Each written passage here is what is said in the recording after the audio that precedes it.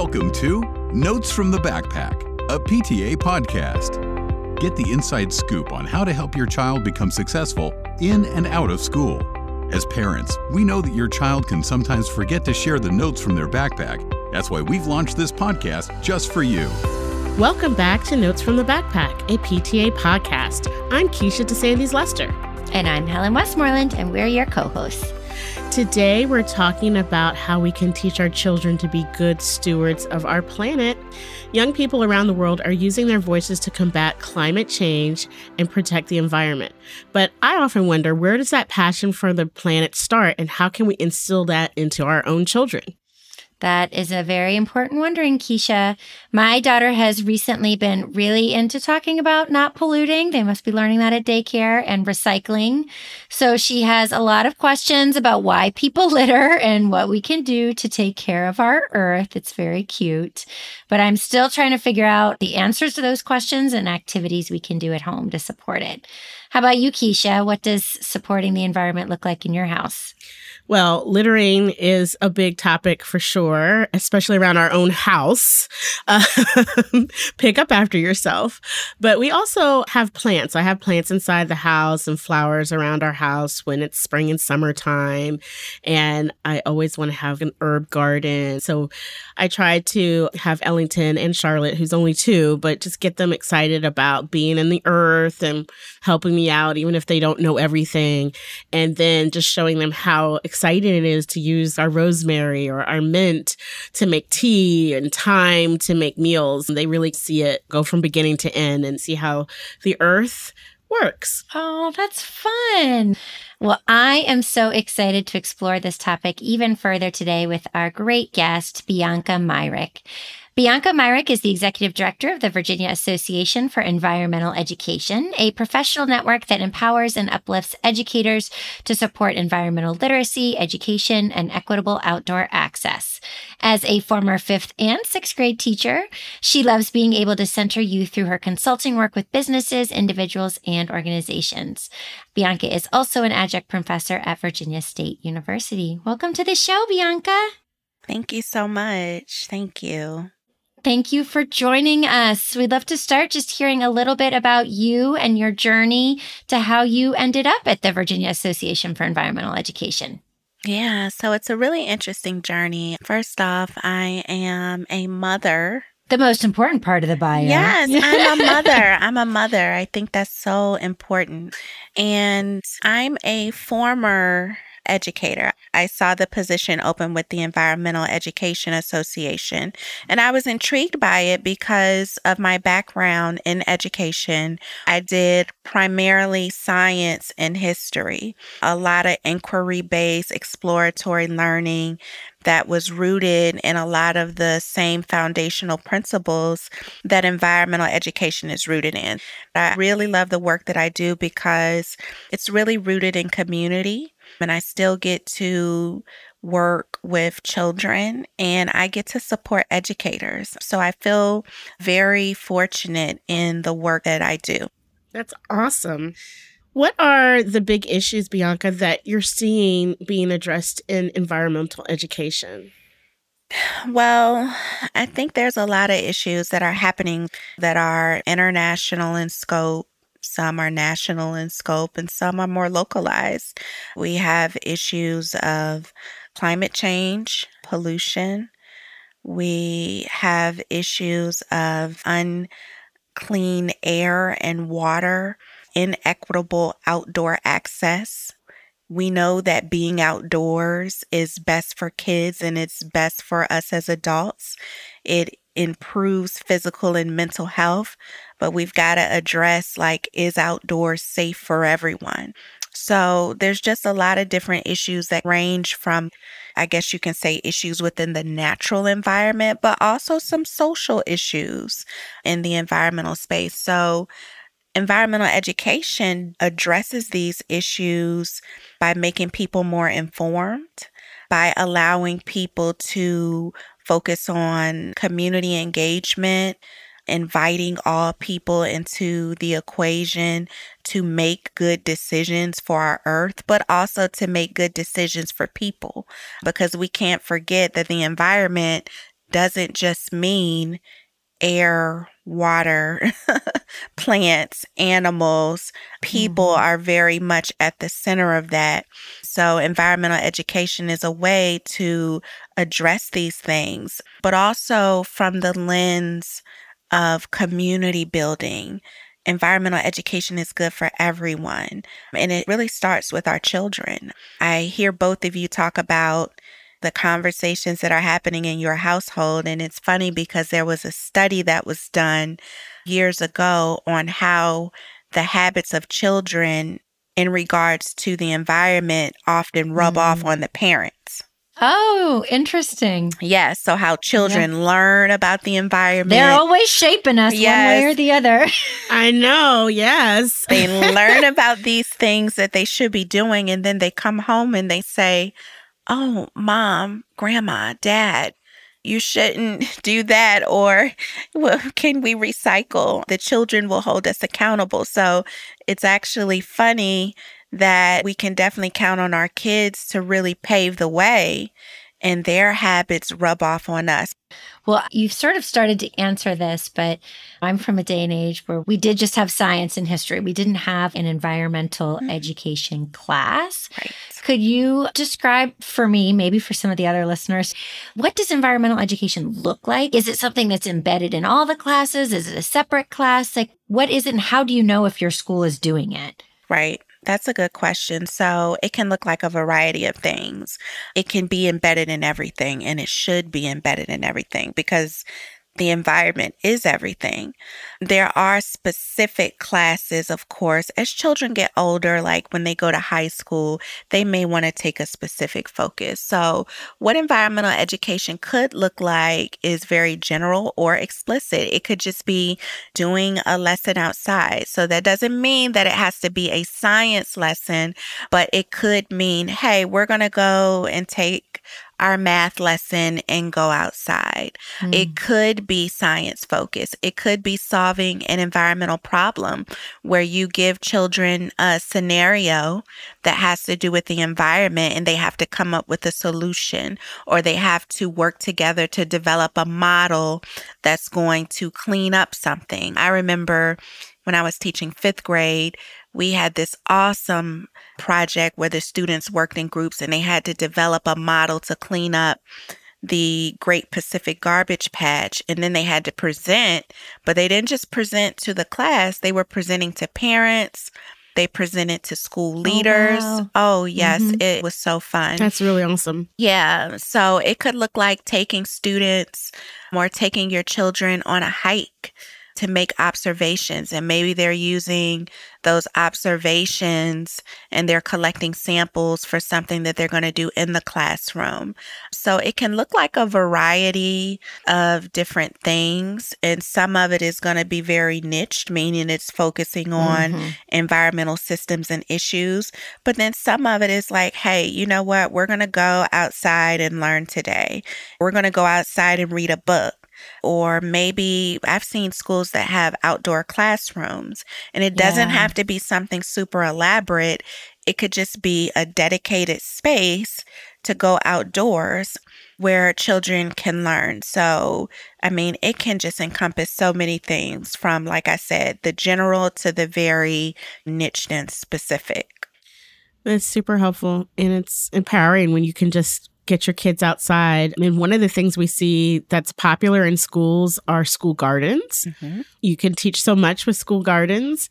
What have you seen in the field that has been really helpful, especially having, as you said, the kids go home and share with their parents what they're learning at school in regards to school gardens? I can remember the school I was teaching 5th grade at. We partnered with a nonprofit that specifically focused on physical fitness and healthy eating. And one of their programs was that they would help build a school garden. They would have a teacher to be a liaison, and every week you could sign up for lessons.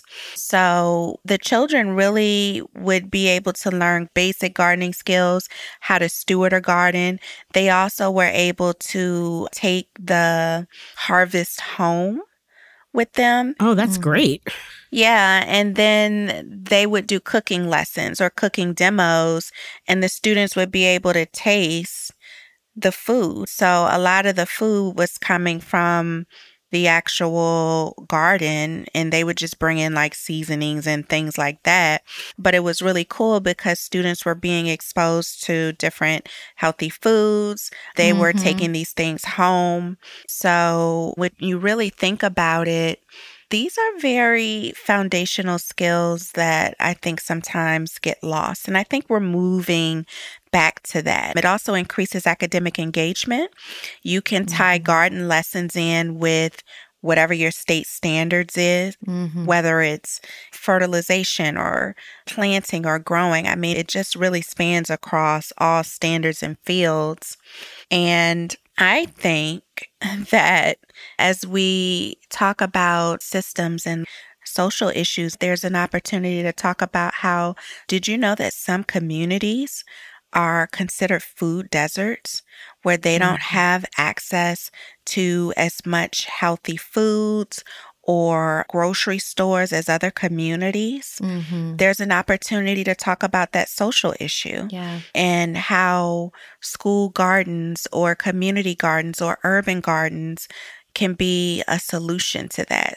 I want to pick up on that because I think that's a really important intersection between sort of environmental education and activism, right? In some way, shape, or form. And part of learning about the environment is learning about your impact on others and how they walk and live and all of that.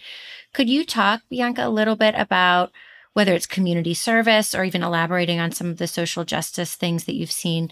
How are you seeing the spirit for activism being supported with environmental education? Yeah, so I really see it as two components. There is the piece of like systems, like human and social systems, and then there's the piece of personal and civic responsibility. I definitely see lots of organizations that are doing amazing community work that is really centered around education, but also personal and social responsibility, but also looking at these systems, right? And just thinking of the way that taking care of our environment helps improve systems. Additionally, when it comes to children, a lot of the times what I am seeing in schools is we have to continue to steward problem-based learning or project-based learning or inquiry-based learning,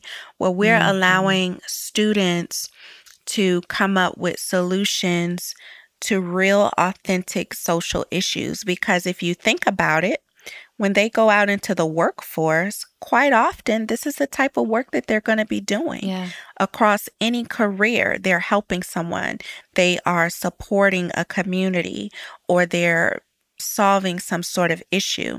I'll just give you an example. Is we see a lot of tree planting, right?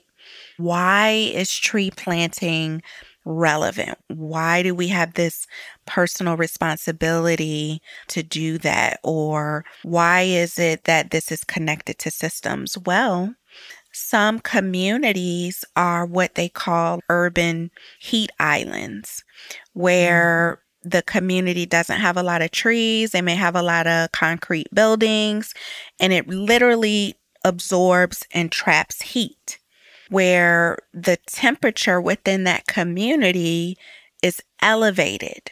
So think about summers. I live in Virginia, where it's just hot here. It's muggy and hot for no reason. So like when you think about how that can impact certain communities, like our seniors, or communities where they may not have traditional central air, that can cause health problems. So when we plant trees, it creates these canopies of shade. Think about how it feels just walking in a community where there's lots of trees and it's hot outside, but you can feel the shade. It's just a healthier way of being. So that can be tied to tree planting. And that's something that can be explained to children in a very simple way. Absolutely. That's very helpful. I feel like I know a lot of the things to talk to my daughter about now. And now for a quick break. The Campaign for Tobacco-Free Kids is a proud national sponsor of the National PTA. For more than 25 years, Tobacco-Free Kids has fought to protect children and save lives from the number one cause of preventable death, tobacco use. Youth e-cigarette use remains an urgent public health problem in the United States. 2.55 million middle and high schoolers reported using e-cigarettes in 2022. On March 31st, advocates will rally across the country to expose the tobacco industry and demand action from policymakers to protect kids for Take Down Tobacco National Day of Action. Join us and find out more at takedowntobacco.org. Keisha, what are you wondering? I was wondering, how can families advocate for this type of environmental education at their child's school?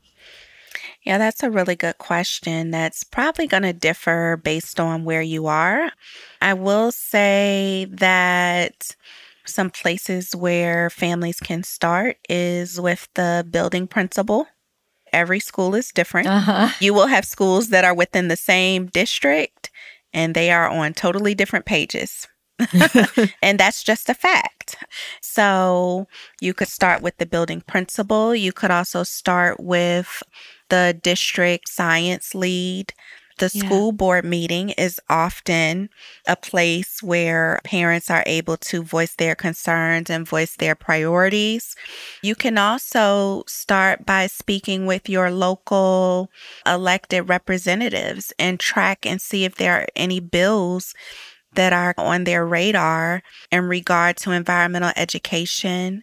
You can provide public comment or testimony when bills are in session. So there's a number of different approaches.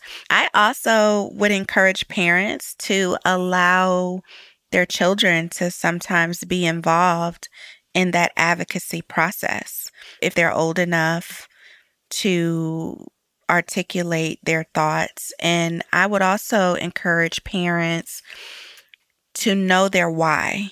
Why do you want more environmental education? So have a clear link between environmental education and what the benefits are. We know student engagement goes up, academic engagement, specifically in areas like math and science, increase, physical health.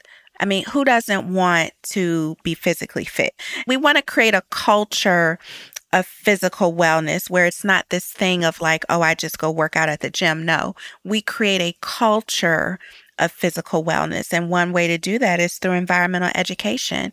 They can talk about the mental health benefits, about how just being outside in nature is healthy for your mental health. Or think about when students are struggling behaviorally or they just need a breather.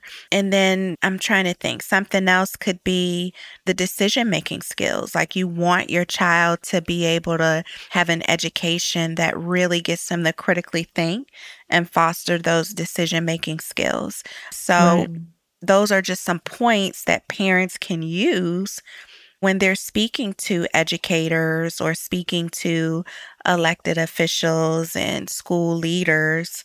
And if you're trying to connect it to like, okay, what do these leaders care about? What do the school officials care about?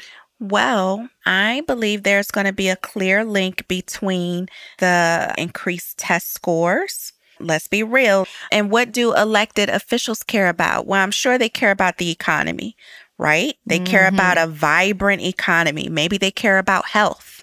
All of these things connect to the environment. I love that. I think for our listeners, you've really just described how you frame this from an advocacy perspective to the self-interest of whoever that influencer, decision maker is, and a lot of really good points that we can all write down when we're going and having those conversations. Yes, definitely. So you've given us some long-term actions. I want to talk short-term for a moment. In the intimacy of our homes and communities, spring is upon us. What are some of your favorite activities that you encourage families to do with their kids? Yeah. Okay. So go outside. Just get outdoors. Start there. Seriously, we have to start laying the foundation of replacing the screen with green.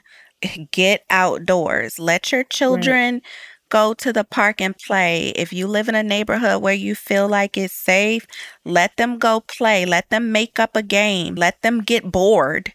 And then let them say, hey, we got to figure out another game to play. That is how children foster a love of outdoors and a love of nature, is just by taking them out. In addition to that, growing plants. When I think about smaller children, lots of sensory related experiences come from outside. So letting them get outside and touch things, that's safe. Also bringing nature indoors. So maybe picking up some things in nature and creating like a nature table and letting them explore with like a little magnifying glass. Definitely taking advantage of museums, zoos, local parks, state parks, outside camps. You'd be surprised at how many offer free memberships and days where you can just come and explore. I would also say pollinators, okay? Teaching our children that pollinators are our friends. No, we don't want to get stung by.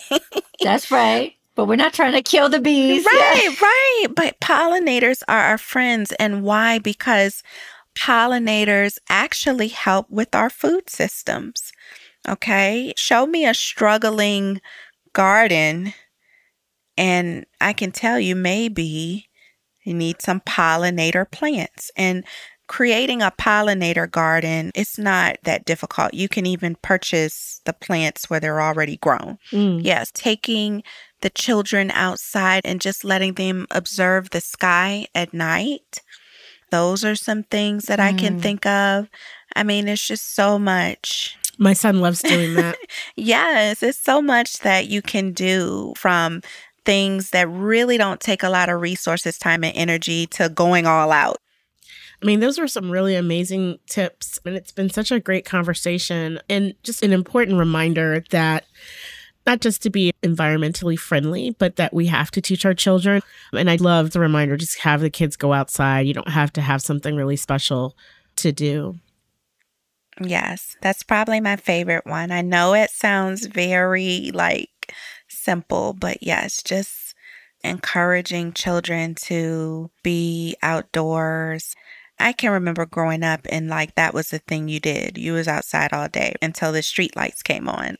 You knew to come in. But, now things are a little different, but there's still that important piece of having them get outdoors. And as they're outdoors, they become more appreciative of the plants and keeping things around them clean.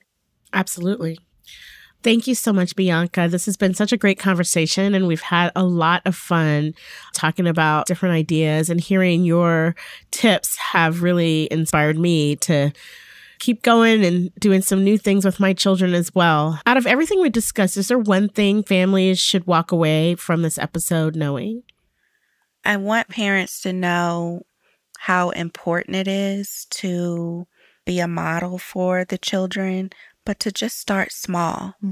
So, like I said, getting outdoors, taking a nature walk, going on Google and looking up your local environmental association, or searching for a community-based org that does some environmental service, taking your children to plant a tree or something like that, or do a cleanup, just starting small, or sending an email to the principal and saying, hey, I would love to know what the school is doing in regard to environmental education. I think it's really important.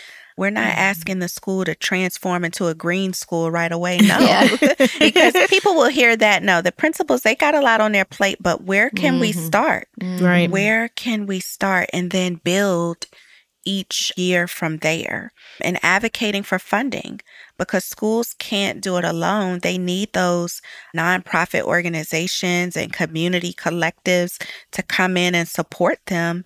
They need those partnerships. That's right. Well, I must say, I hope we can have some more conversations with you and get more information for our listeners and for our families out there. To our audience listening, thank you so much for joining us. And for more resources related to today's episode, check out notesfromthebackpack.com. Thank you for tuning in to Notes from the Backpack, a PTA podcast. Be sure to follow us on social media at National PTA and online at pta.org/backpack notes.